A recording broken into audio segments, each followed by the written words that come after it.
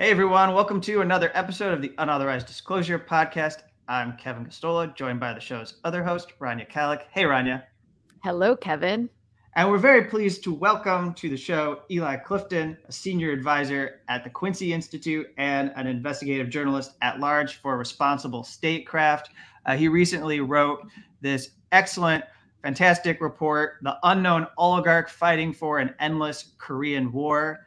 And of course, South Korea just had a major election that could prove pivotal when talking about this oligarch. So it's great to have you, Eli. And obviously, later on in the show, we'll get to some of the more recent developments with the Russia-Ukraine war. But it's good to have you. Welcome, Eli. Thanks. Thank you for having me, Kevin and Rania. So let's just start with it. You've got this story, which we'll put up on the screen so people can see it while you're talking. But it's about the flow of money coming from this oligarch whose name is Annie M.H. Chan. You can introduce Annie and let people know where she comes from. But essentially, you position her as this force in preventing Korea from having peace, from ending the Korean War, which we don't have an end to yet, even though it happened decades ago. Yeah, well, so Annie Chan's real focus has been, at least what I've been able to observe, has been on the American side of the political debate. That doesn't mean she isn't active in South Korea. I think she spends quite a lot of time there. But what I was able to track was sort of her funding of a hub or a network of groups based in the United States who have been actively putting out messaging opposing really sort of very what seemed like pretty hard to oppose legislation about trying to ease tensions on the Korean Peninsula from the U.S. side. Some of these are as innocuous as there was some legislation that was going to call for, it was called the Divided Family Reunification Act, which would have required the State Department to prioritize reunifying Korean Americans with family members separated by the Korean War across the DMZ now. And that would have included things as simple as helping to arrange and facilitate video family reunions, so like Zoom calls.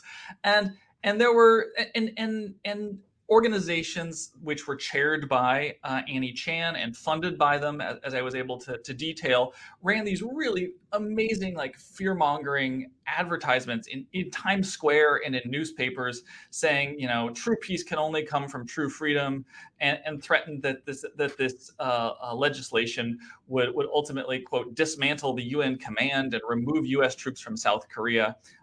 Which I don't believe either of these pieces of legislation were actually pushing for, and threatened nuclear war as a result.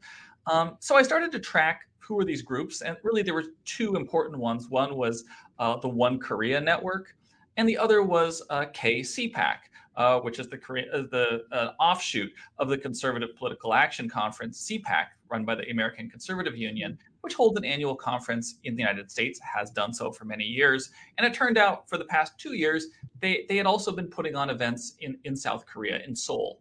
And that Annie Chan also chaired KCPAC. And those two groups together had been really pushing some pretty radical stuff, trying to fan the flames of not just tension between the U.S. and North Korea, but the more I dove into sort of One Korea Network and KCPAC and Annie Chan's work, the more I saw that it was also quite frequently pivoting to really deep conspiracy theories and fear mongering about the U.S.-China relationship and the South Korea-China relationship. Sort of the bottom line, as I describe it, is that she was trying to fan the flames of great power competition with China. And that plays out in a number of ways, including with her business interests, which as I detailed, included being a board member of a company called IP3 Nuclear that says that due to great power competition, the United States needs to help facilitate the export of civilian nuclear reactors around the world to compete with Russia and China in some sort of global energy race. And so there was also sort of a profit dimension to what she was doing. Before I sort of ramble on too long here, I want to give you guys a chance to get in here. But the thing that really I find is fascinating here is the fact that she's really not well known. She's not a household name in any sort of money and politics coverage. But she's worth probably hundreds of millions of dollars. She and her, perhaps ex-husband, now Fred Chan, sold their Los Altos Hills, California home for $100 million in 2011. She's been involved in very expensive real estate deals in Hawaii. She's now based in Honolulu. And I think that she's probably not the only person like this. I think it's a really important topic to look at, is that we so often talk about foreign policy in a context of it being, a competition of ideas, or just everybody sort of wanting the same outcomes, but there just being some difference in views on what would be the best methods of achieving these outcomes. And then you see somebody like Annie Chan. She wants some radical outcomes. She has some wild views, and in many respects, she is shaping the narrative, at least in the far right, about what a hawkish U.S. foreign policy in East Asia should really look like. Yeah, that's pretty incredible, especially that you mentioned like how many other people are there like this that we don't know about. Because you're right, it's not a household name, but the business interests behind it are also what's really interesting, because it's not just ideological. There's also lots of money to be made here from great power competition with China. But is there, I mean, I know you focus on this one particular person, but are there other people that come to mind when we think about these things? And is it just connected to like the CPAC types, or does this also become a bipartisan issue where there's also individuals who might be attached to the Democrats as well who are pushing these kinds of things? Well, in the case of One Korea Network and KCPAC, it's obviously very focused on the right, on the Republican Party. Annie Chan's own political giving, kind of tells that story. She gave, I think, $100,000 to Donald Trump's reelection campaign, and she was involved in trying to push the conspiracy theories, first about the South Korean legislative election that happened right before the U.S. election, and then after the U.S. election, where she was running the same conspiracy theories about the election being rigged. That was very much her MO, and I think it's an interesting thing to look at, incidentally, is the cross-pollination of the conspiracy theories about the South Korean election with the U.S. election that followed shortly thereafter.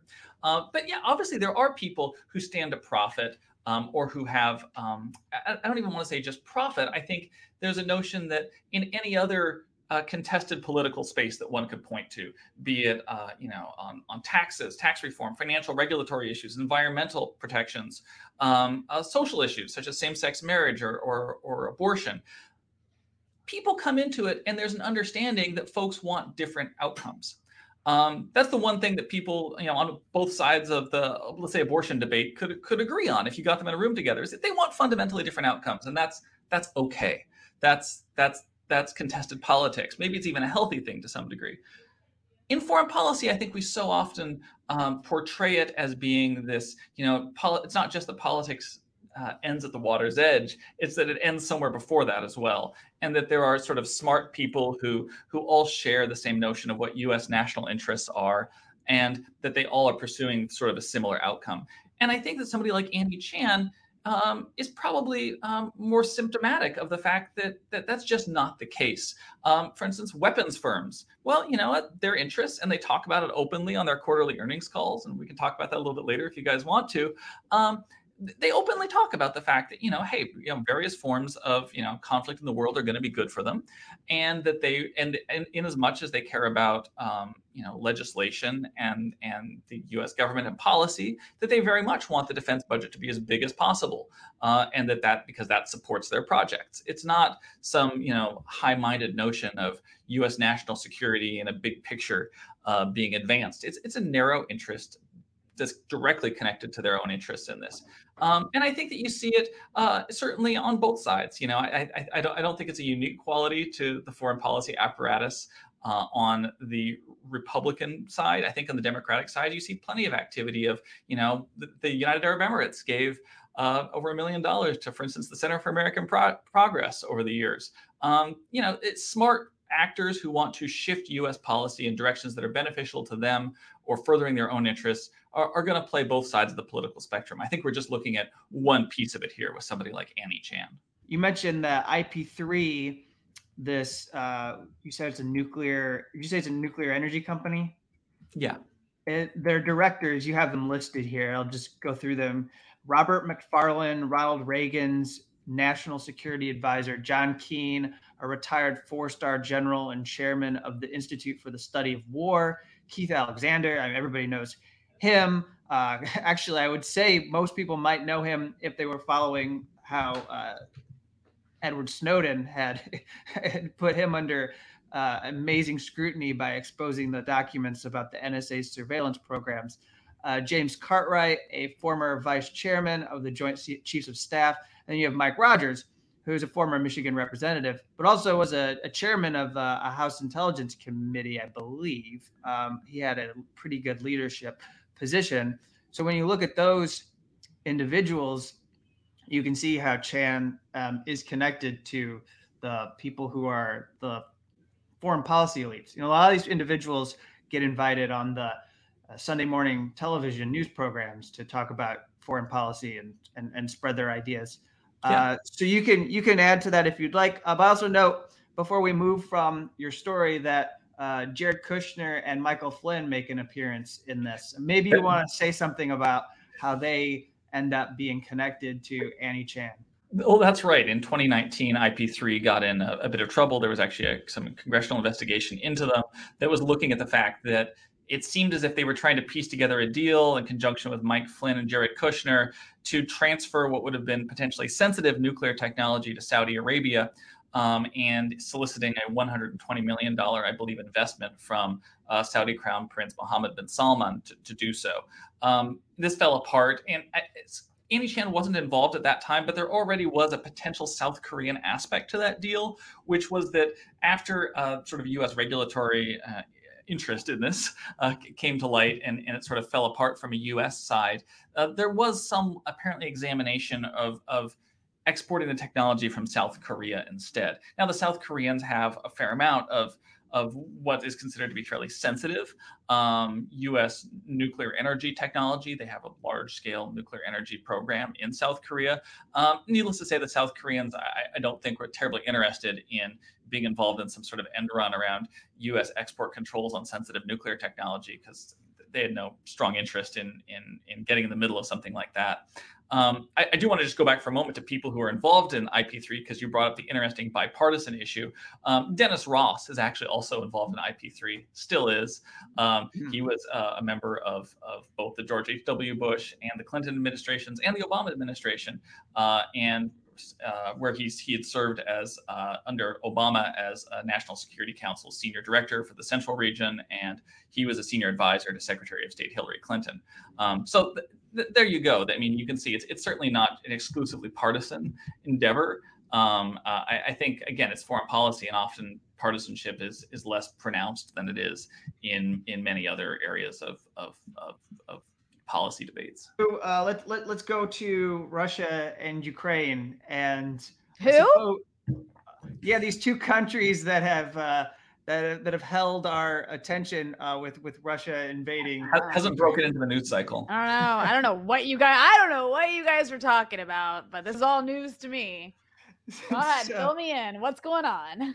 So for people like Rania who don't know, so I know that your think tank, Eli, has been doing a lot of focus on the way that weapons have been moving into Ukraine. And I thought that given your work that you've done on big war CEOs before this invasion, I know that you published a piece back in January that was really priming people for a future that ended up coming, I think, maybe sooner than a lot of people imagined, where many of these companies were prepared to take advantage of this great power competition, whether it be against Russia or China. I mean, I think when we think about it, we probably would expect, you can debate me if you would want, but it probably seems that US versus China is more of a thing than US versus Russia. But that being said, the NATO military alliance has ramped up its military hardware shipments and arms shipments to Ukraine. And I think this fits the definition of proxy war. I mean, we're using Ukraine as a country that NATO can back Ukrainian forces inside and to fight Russian military forces that have invaded the country. Yeah, so I think that there's a couple interesting pieces here, and I would just start with sort of the flooding Ukraine with arms. Um, I've seen various proposals about, well, what would be sort of mechanisms to try to maintain some checks on where these anti-tank and anti-aircraft weapons go. But I think generally the conclusion that I see people coming to is that the truth of the matter is it would be very difficult to do so, even with the best of intentions by the Ukrainians, even with the best of the intentions of the NATO countries that would be transferring those into Ukraine. It's a war zone. I mean, you're not these, and the whole strength of these weapons is that they are supposed to be easily portable, easily moved, easily concealed. It's hard to imagine that it would be a simple matter to have a notion of where they are at any given point in time, or that they would be able to continue to track them after an end to the conflict if and when that happens. But as for the big war CEOs, one thing I've started to look at really closely that I think is it's an insight into the thinking of the weapons firms that we don't always get, because very often we just see sort of their slick marketing, right? Which is either showing us how cool their weapons are, or suggesting that what they do is just synonymous with U.S. national security interests.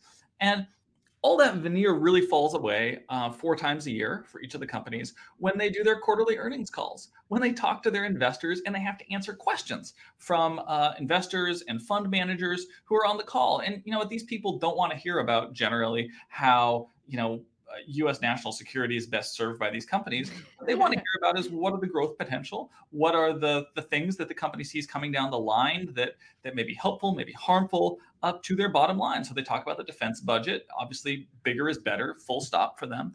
But they also sometimes talk about conflict. And previously, until very recently, they were really quite focused on China. And there was a lot of talk about how great power competition with China really could be used as a means to justify ongoing heightened U.S. defense spending and support for some of the more expensive projects being undertaken by them. They used it in creative ways. For instance, I believe it was Lockheed Martin that was Lockheed or General Dynamics that was involved in the acquisition of a solid fuel rocket engine company, one of the last independent ones in the United States. And there was regulatory interest in this because it seemed as if by doing so, they would be cornering the market and potentially looking at a monopoly situation for one of the crucial components to building most missiles. And the CEO's argument, this was maybe 6 or 9 months ago, was, well, we really have to look at this through the lens of great power competition with China, because China's military industrial complex is vertically integrated because it's China. And to be competitive, we need to have some similar qualities here. In other words, that we should be more vertically integrated like the Chinese in order to compete with them. Now, their investors thought that sounded really good. I think that a lot of other people saw some problems with that argument, which is, well, we're not supposed to be like the Chinese. We were supposed to be a free market capitalist economy here, and that if you're going to pursue that, that requires some safeguards around things like too much vertical integration. But with Ukraine, they certainly did pivot by the time they were doing their January calls.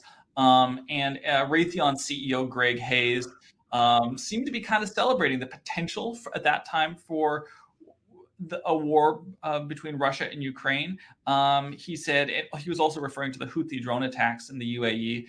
He said, quote, "We are seeing, I would say, opportunities for international sales. We just have to look last week where we saw the drone attack in the UAE, which have attacked some of their other facilities. And of course, the tensions in Eastern Europe, the tensions in the South China Sea, all of those things are putting pressure on some of the defense spending over there. So I fully expect we're going to see some benefit from it."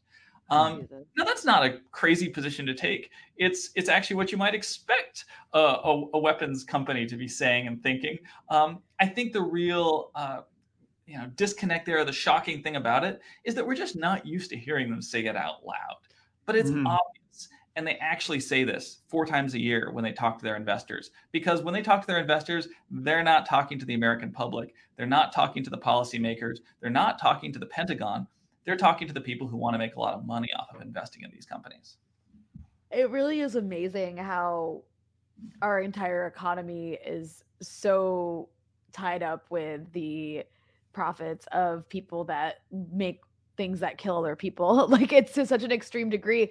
But with what's happening with Ukraine, it's I wanted to ask you a bit about the issue of a no-fly zone, because I mean, so far on the positive side, we've seen NATO officials, we've seen leaders of various European countries, we've seen the leaders of our own country repeatedly say a no-fly zone is out of the question for obvious reasons, right? This would lead to a conventional war with Russia, and that would mean a war between nuclear armed powers. It would mean World War III in Europe. It would likely, mean a lot more death and a lot more suffering and consequences the world over if we're talking about like a nuclear war. And I'm glad that the leaders keep saying that. That said, more and more over the last couple of weeks, we've seen others advocating for a no-fly zone. I mean, I'm not just talking about Volodymyr Zelensky, the president of Ukraine. I'm talking about like weird AstroTurf seeming protests that maybe are well-meaning, but they also kind of seem like they've got maybe something more going on there. Like it's like part of some lobbying effort. We see more officials kind of pushing, moving the goalposts a little bit to no fly zone. And it's becoming more a part of the conversation. We've even heard terminology like limited no fly zone. And one of the most shocking aspects of this is to see every single day, and we were talking about this before we were recording, but every single day at these press conferences, with whether it's Joe Biden announcing something new or with Jen Psaki, you see these reporters that are just like so pro World War III. Like they're like, why aren't you doing a no-fly zone? I think, yesterday, we're recording this on a Friday. Yesterday was Thursday. There was the press conference with Jen Psaki where there was like one reporter who just would not let up, who was like, what if Russia commits a chemical attack in Ukraine? Then will you respond? Then will there be a no-fly zone? Then will you respond? And she was repeatedly like, look, I'm not going to tell you our response to a hypothetical that hasn't happened. But like, anyways, I'm just curious your thoughts on all of this. I mean, I know that, it's still too soon to say maybe like who might be funding or lobbying for the pro no fly zone side of things. But what's your take on this kind of like increasing drive towards no fly zone? Because it does have some familiarity if people remember what happened around Libya, what happened around Syria, some of the same voices and some of the same things taking place with pushing for that. Mm-hmm. Yeah, I mean, I think that's a really important comparison to make, is places like Libya and Syria, and I actually want to circle back to that in a moment. But first of all, I'll say, yeah, I think glass half full. The thing that I think that I certainly take some comfort in, and I know you picked up on it as well, is that it really has been quite consistent that the Biden administration has to answer these questions. It feels like every single day about why they haven't entertained a no-fly zone yet, and every single day they have to explain that, well, if you want to oppose a no-fly zone, you're going to have to start shooting down some Russian planes. You may have to start shooting at Russian air defense, and in doing so, you're entering into an escalatory cycle that is one that has really been central U.S. policy to avoid, which is getting into a shooting war with Russia, because Russia has, among other things, the largest nuclear nuclear weapon stockpile in the world. And that the threat or potential of escalating against Russia is something that the United States really does not want to do, because of just a lot of unknown risks with extremely dangerous ways that this could go. So I think they've done a good job explaining that. I also think it's, for once, really nice to see that, I think mostly there's been some good bipartisanship on that. People like Marco Rubio have been coming out saying, you know what, I'm not going to make this a partisan thing. A no-fly zone could lead to World War III, which is impressive to see, because that has rarely been the case. He's somebody who I think generally wants to come up with reasons to engage militarily. And in this case, he actually saying, this one is too dangerous. And maybe I think that's really the interesting thing, is why is this the case where finally it seems like there's some adults in the room, for the most part, outside of the press corps and outside of sort of the think tank complex in Washington, where you do see folks that seem to be highly reactive calling for a no-fly zone. But it seems like the people who actually are in policymaking positions here are pretty level-headed about it, and seem to be very sober in saying that we don't like what's happening in Ukraine, but there are some very, very, very hard limits on how involved the United States can safely be in this without really losing control of an escalatory cycle that could be World War III disastrous levels. And I think looking at places like Libya or Syria are good things to look at by comparison. And the reason I think that the United States was more willing, and that people in actual policymaking positions were willing to engage with those, and with disastrous knock-on effects later on, is that the near-term consequences really weren't that bad. That it's a lot easier to be reactive and say you're taking the high ground, and that that people don't like to see suffering on the ground, so you're going to impose a no-fly zone and use American force to make the world supposedly a better place, even if that's not the ultimate outcome. The fact that there's not a near-term disastrous consequence awaiting you can, I think, probably actually make you make very bad decisions, because it's easy to be reactive and feel emotional about what you're seeing on the ground. What I still think we're seeing is a press corps and a lot of folks in the think tank sector who are not used to thinking in this manner. They are used to thinking about a unipolar world where the United States can act militarily with at least no immediate short-term consequences of any real serious danger, maybe even no medium-term consequences of real serious danger, and can sort of impose its will through things like no-fly zones. And I think the American public, to some degree, has also become used to that. So I nearly feel like unipolarity is an important component of these calls for, well, why can't the United States do something? Or it's wrong for us to sit by and not act, because people have become conditioned and used to the idea that the United States can act in the world, can act militarily, can impose something like a no-fly zone, and at least in the near term, it might actually be successful. Now, all that gets thrown out the window with an adversary like Russia that we're talking about here. And again, I am very relieved to see that it seems as if policymakers are very, very, very much aware of those differences. But watching it day in and day out, the press corps hammering the White House on this.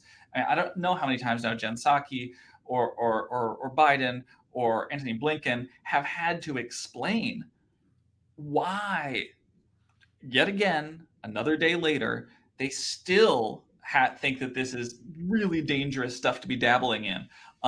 It's concerning, and there certainly is a community of people who don't think about U.S. actions in the world as having really serious consequences that may undermine not just U.S. national security, but global security and stability. And that's what they seem to be calling for day in and day out. So let me just take a moment to really applaud the work that you and others at Responsible Statecraft are doing, because I think it's opening up space for nuance and for looking at this with caution and restraint. There's not a lot of cost benefit analyses that you'll hear in coverage of this. I mean, it does seem like, as we're talking about here, when the no-fly zone is raised, I noticed that there would be coverage of ceasefire negotiations, and rather than talk about the actual developments with the ceasefire negotiations, whether the parties who are having those negotiations, like Ukraine and Russia, could find some common ground, could compromise, or assessing how far apart they are and what it's going to take for them to get on in a place where they could agree to a ceasefire. Rather than having that discussion, they immediately jump to a discussion about a no-fly zone as they're updating people on the ceasefire. And a no-fly zone is an escalation. It automatically removes any possibility of getting to a ceasefire. These flow of weapons into the country, I don't think that the US and Europe would be sending multi-billion dollars worth of shipments to Ukraine if they weren't prepared for this to extend on for months. So you hear conversation and coverage about ceasefire. We've seen that these delegations are trying to make some kind of effort to, at the very least, maintain some humanitarian corridors for people to escape who are refugees, trying to maintain pathways for food, medicine, and other goods to get in. That's something that's going to have to be considered if this is going to go on for a very long time. But that's a really long way of saying that rather than have honest conversation about the limits of American power, which is absolutely antithetical to war coverage from any network, any cable news network. You know, you you're the only place that I've seen that has some feet planted in the mainstream that is approaching these discussions that are necessary in this moment to prevent us from doing things like putting in a no-fly zone or or to consider the fact that I'll just read this and then you can respond to everything I just raised there. That there's this piece over at Responsible Statecraft. I know you didn't do it, but a colleague of yours, Taylor Giorno, did something about the black market for arms in Ukraine. And at the moment, over 20 countries have pledged or delivered billions of dollars of military hardware to Ukraine. And you note that Ukrainian people do have a right to self-defense. They get to challenge the Russian military as their country is being invaded. But this flooding of weapons into what the Global Organized Crime Index describes as one of the largest arms trafficking markets in Europe is a recipe for disaster. And you just don't see that contemplated by anyone in the media. I mean, I think that there's this quality that, and again, I sort of keep coming back to maybe sort of the end of the Cold War. Americans are used to 3 decades of not consequence free, but certainly being freed of the immediate threat of a dangerous hot war with an adversary that has the capability to destroy them, has instilled this notion that the U.S. can shape conflicts, that it can participate in them with very little cost, and that again that there's no examination of second or third order consequences. And I think that what we're seeing here is that there's a lot of people who forgot, for lack of a better term, that while the Cold War was not cold certainly in Latin America, it was not cold in Africa, and it was not cold in Southeast Asia, ultimately that there was an avoidance of a hot war between the United States and Russia, or between NATO and Russia, or Soviet Union. And that lesson, I think, has been lost. So in that sense, I think that there's also just a push to go ahead to use the full extent of U.S. military influence, power, and coercion to try to shape the conflict in a way that people find acceptable. But there's also a failure to take the lessons of really at least the past 3 decades of the United States operating in a unipolar world, and at least the last 2 decades of endless wars from the United States in the Middle East, which is that these conflicts where we flood the regions with arms, where we commit to outcomes that we might not be able to actually accomplish, have long-lasting consequences, not just for Americans, but for the people in these countries that we're engaging in. And I think flooding Ukraine with weapons is something that I don't yet know what the consequences of that will be, but I can pretty confidently say that we will be talking about this in 5, 10, 15, 20 years, because not all these weapons are going to be used. Not all of them are going to be destroyed. There's a high likelihood they will be circulating around the world or in the region even in ways that are completely out of the control of the US government, of NATO, even of the Ukrainian government, in as much as it exists after this conflict. There's a lot of things here that we're injecting into the world that we have no control or very little control over. And it doesn't seem like, again, that's not to say that we shouldn't be providing some degree of support for the Ukrainians. I think there is an argument to be made there. There is a debate to be had. But it'd be really nice to see that debate include some notion of, if we do X, if we send billions of dollars of anti-tank and anti-aircraft weaponry to Ukraine, what might be the long-standing impact of having put those weapons out there, taken them out of warehouses, which were under lock and key. In a lot of those were already were positioned in Europe or inside the United States, and putting them into a battlefield with dynamic conditions, with situations that are changing by the minute, if not by the hour, and effectively saying, we hope they get used in the ways that we would like to see them used. That's going to have some consequences. And I don't think we're really talking about that. And I think Taylor's piece is excellent, because it talks about the fact, hey, you know what? the black market for these types of weapons is very real, and we just injected a lot of supply into it. There also seems to be this kind of like, I don't want to say it's like 9/11. Maybe for Europe, it's like, it feels like 9/11 fever. But I say that in the sense of it's like a moment where there's a lot of profit to be made, right? For like the war industry, because moving forward, this is like justifying this is justifying the existence of NATO. You have all of these European countries that are increasing their military budgets. It's justifying the US increasing its military budget as if it could get any bigger. But on top of that, we're also in this environment of, groupthink, right?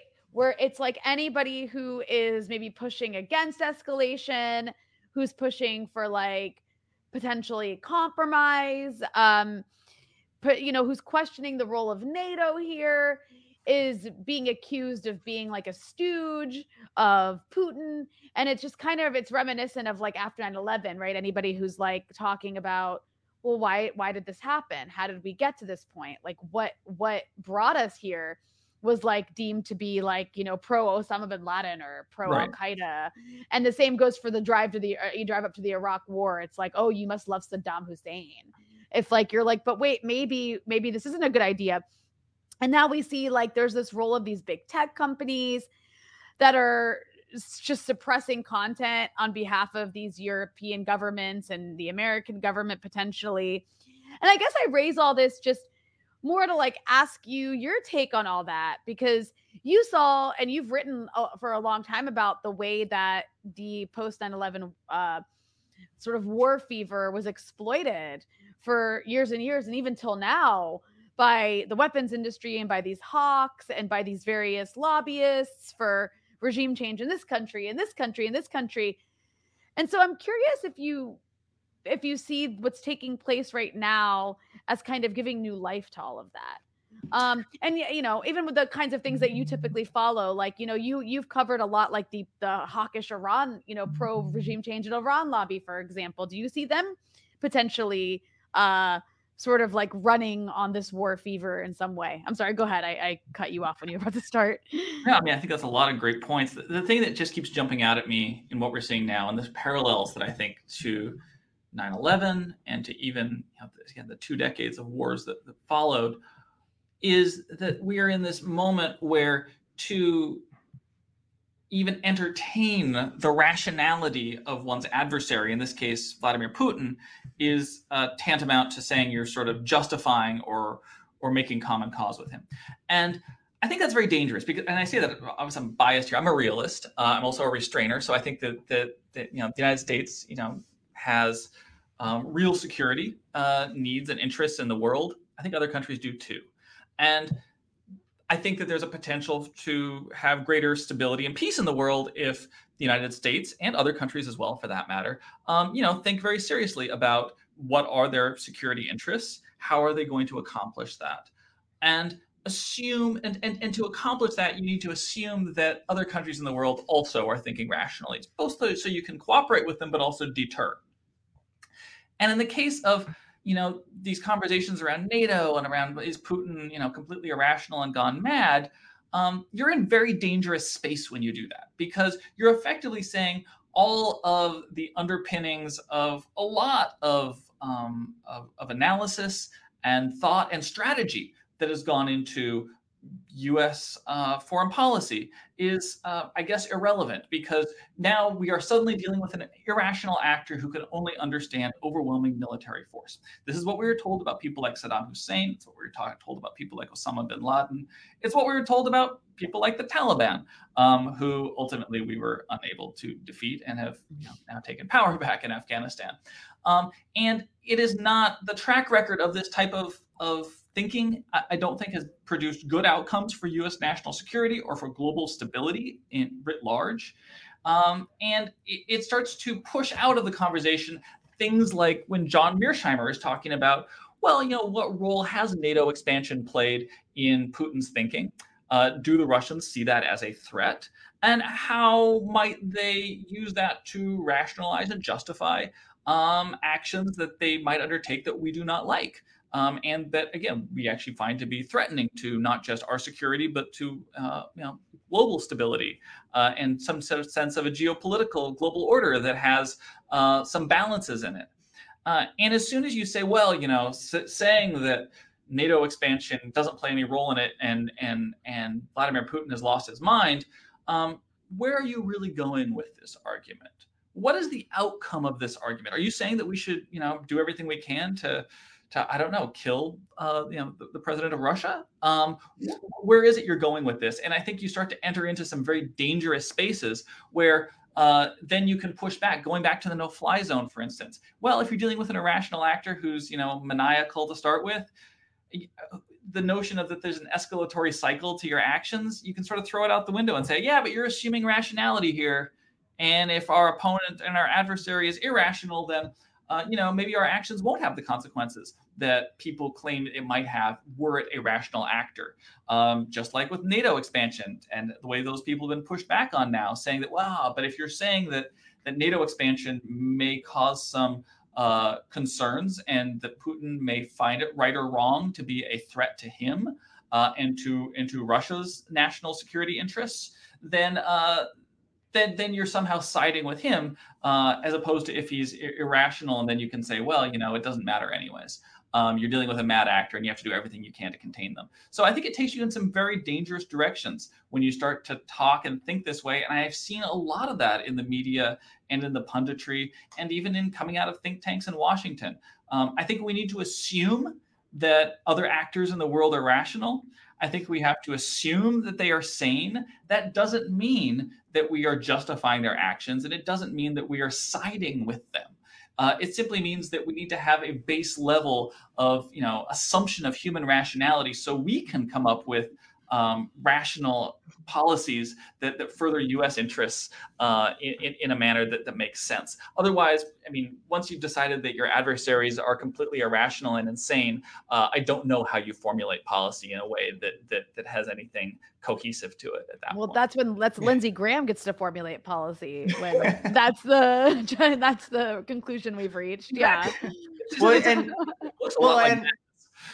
And if it's not rational, then what do sanctions accomplish? Because you could make the argument that keep piling sanction after sanction, it's not going to have the effect that you're hoping for, because logically, layering sanction upon sanction is going to ultimately make Vladimir Putin and his inner circle back down from this invasion. But I get the sense that it's actually making him more committed and or more cornered as it comes to this invasion. Like once you have nothing to lose, then you got to complete the operation that you've undertaken. You've got to perceive those objectives at all costs.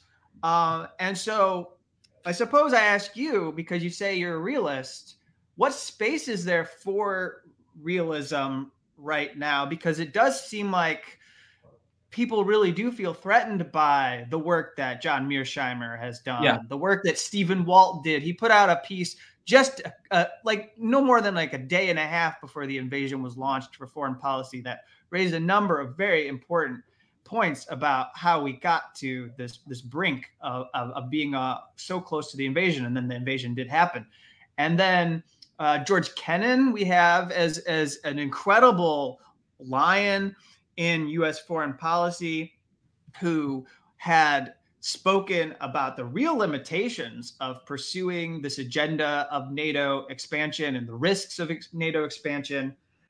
And so none of that seems to have been taken into account by the people who are making the decisions in the Biden administration. And I know it's been claimed in the last couple of weeks that they did all they could do to prevent the invasion. But I do find myself very skeptical of that argument that they did all they could do, because all I remember from the last month in February was waking up every day to hear officials come out on television and say Russia was going to invade imminently.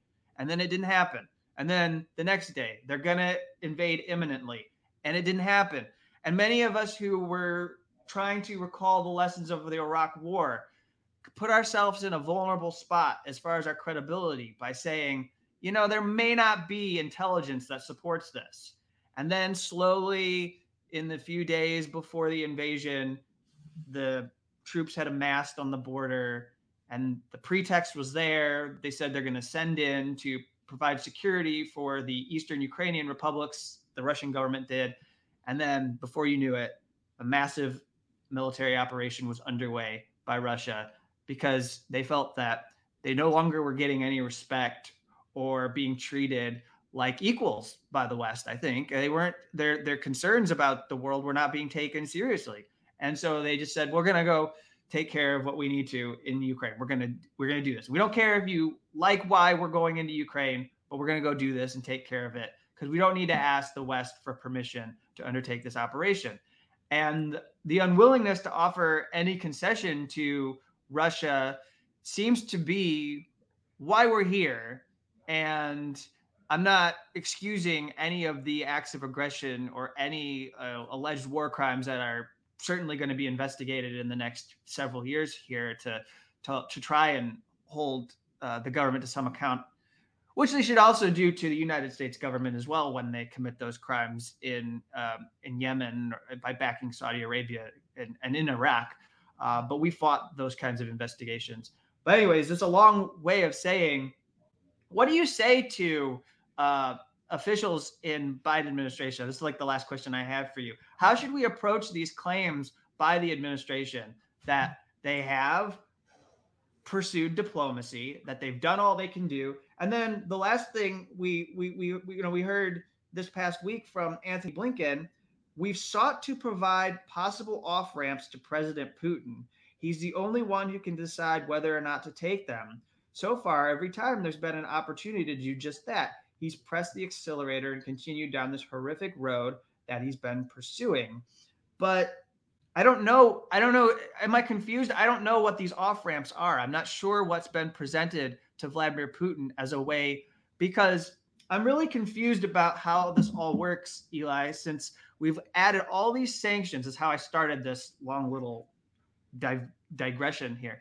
These sanctions have been added, and I don't know what the goal is of all of them, because it seems like at a certain point, in order to unravel this invasion and get things moved back towards a point where you can have negotiations for a ceasefire and a peace deal, you would start to offer as an incentive. If you do this, we'll take this sanction away. If you'll do this, we'll remove this. If you do this, then we would be happy to, and you start to, well, but it seems like part of the goal of this, and they don't want people to, I don't think they actually want people in Ukraine to die necessarily, but it seems part of the objective on the part of the Biden administration is to isolate Russia and not allow it to be part of the world.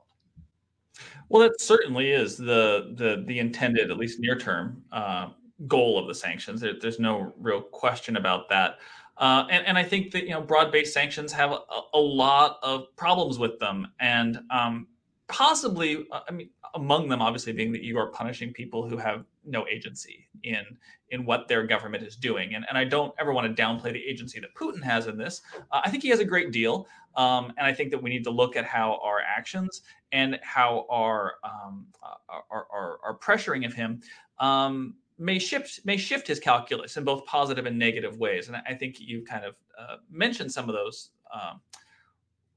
policies that have been pursued that may have given him the impression that this was a rational course of action that he took. I personally don't agree that it was a good choice of action that he took. I think it's probably going to hurt him a lot more than help him I'd agree. in notion of self-interest, but people miscalculate all the time. That doesn't mean that they're irrational. It's just called making a mistake. But as for these sanctions and sort of you were sort of saying, well, what's sort of the future of realism in this? I think something we really need to do is sort of bird dog the administration and the people who are promoting sanctions as a tool to respond to this crisis. To say, okay, you've chosen to pursue the sanctions. What is the goal here? What are the sanctions supposed to accomplish? Well, in theory, they're supposed to, punish bad behavior and create incentives for good behavior. So what are the off-ramps from this? Are we presenting the Russians with real incentives, presumably tied to dramatic reductions in the sanctions in order to end their violence? I don't know the ins and outs of the negotiations. I don't think a lot of us do. We've been told repeatedly by the administration that they have exhausted every diplomatic avenue and that they continue to present off ramps to the Russians. I think a good response to that is to say, good, keep presenting them. That's something that should never stop, especially once you've highlighted, as the administration has done a really good job of, the dangers of an escalation with Russia. So they should be constantly presenting the off ramps. And I would hope that sanctions reduction is a component of that. The notion that we will endlessly have these sanctions on Russia, cutting them off from the global economy, that's dangerous. That's extremely dangerous. It's the type of thing that would make Vladimir Putin say, well, you know what, maybe the smart thing for me to do here is to escalate further. So I would hope that a reduction in especially the broad-based sanctions, the sectoral sanctions on Russia, are a major component of the off-ramps being offered. And I hope that those off-ramps are connected to really tangible, near-term things the Russians could do to de-escalate the conflict, involving certainly protecting civilians and reducing their own military presence inside Ukraine. But I think the best thing we can do is to continually say, okay, you said you put the sanctions on because you want X, Y, and Z to happen. Are you presenting off-ramps for those events to happen or to cease occurring, for the Russians to adopt policies that are more desirable to a lot of folks in the world? And are there immediate incentives for them to do so, involving immediate reductions in sanctions? Is there something in it for them? Is there a face-saving option here? I think people don't like offering that. They don't like the idea that we need to offer something face-saving to Vladimir Putin. He has the world's largest nuclear arsenal. If we can offer him something face-saving so he will change his course of action, I think we should be offering it, frankly, because right now the trajectory is very, very dangerous.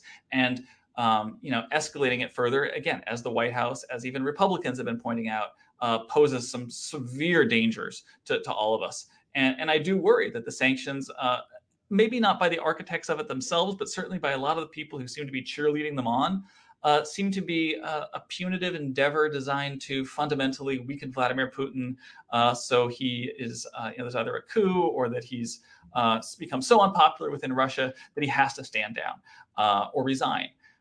I think that that's a pretty dangerous outcome to be pushing for. I think that you're engaged in something that, by definition, could be seen as incredibly escalatory, and not offer him incentives to take off ramps that are presented in more near-term ones.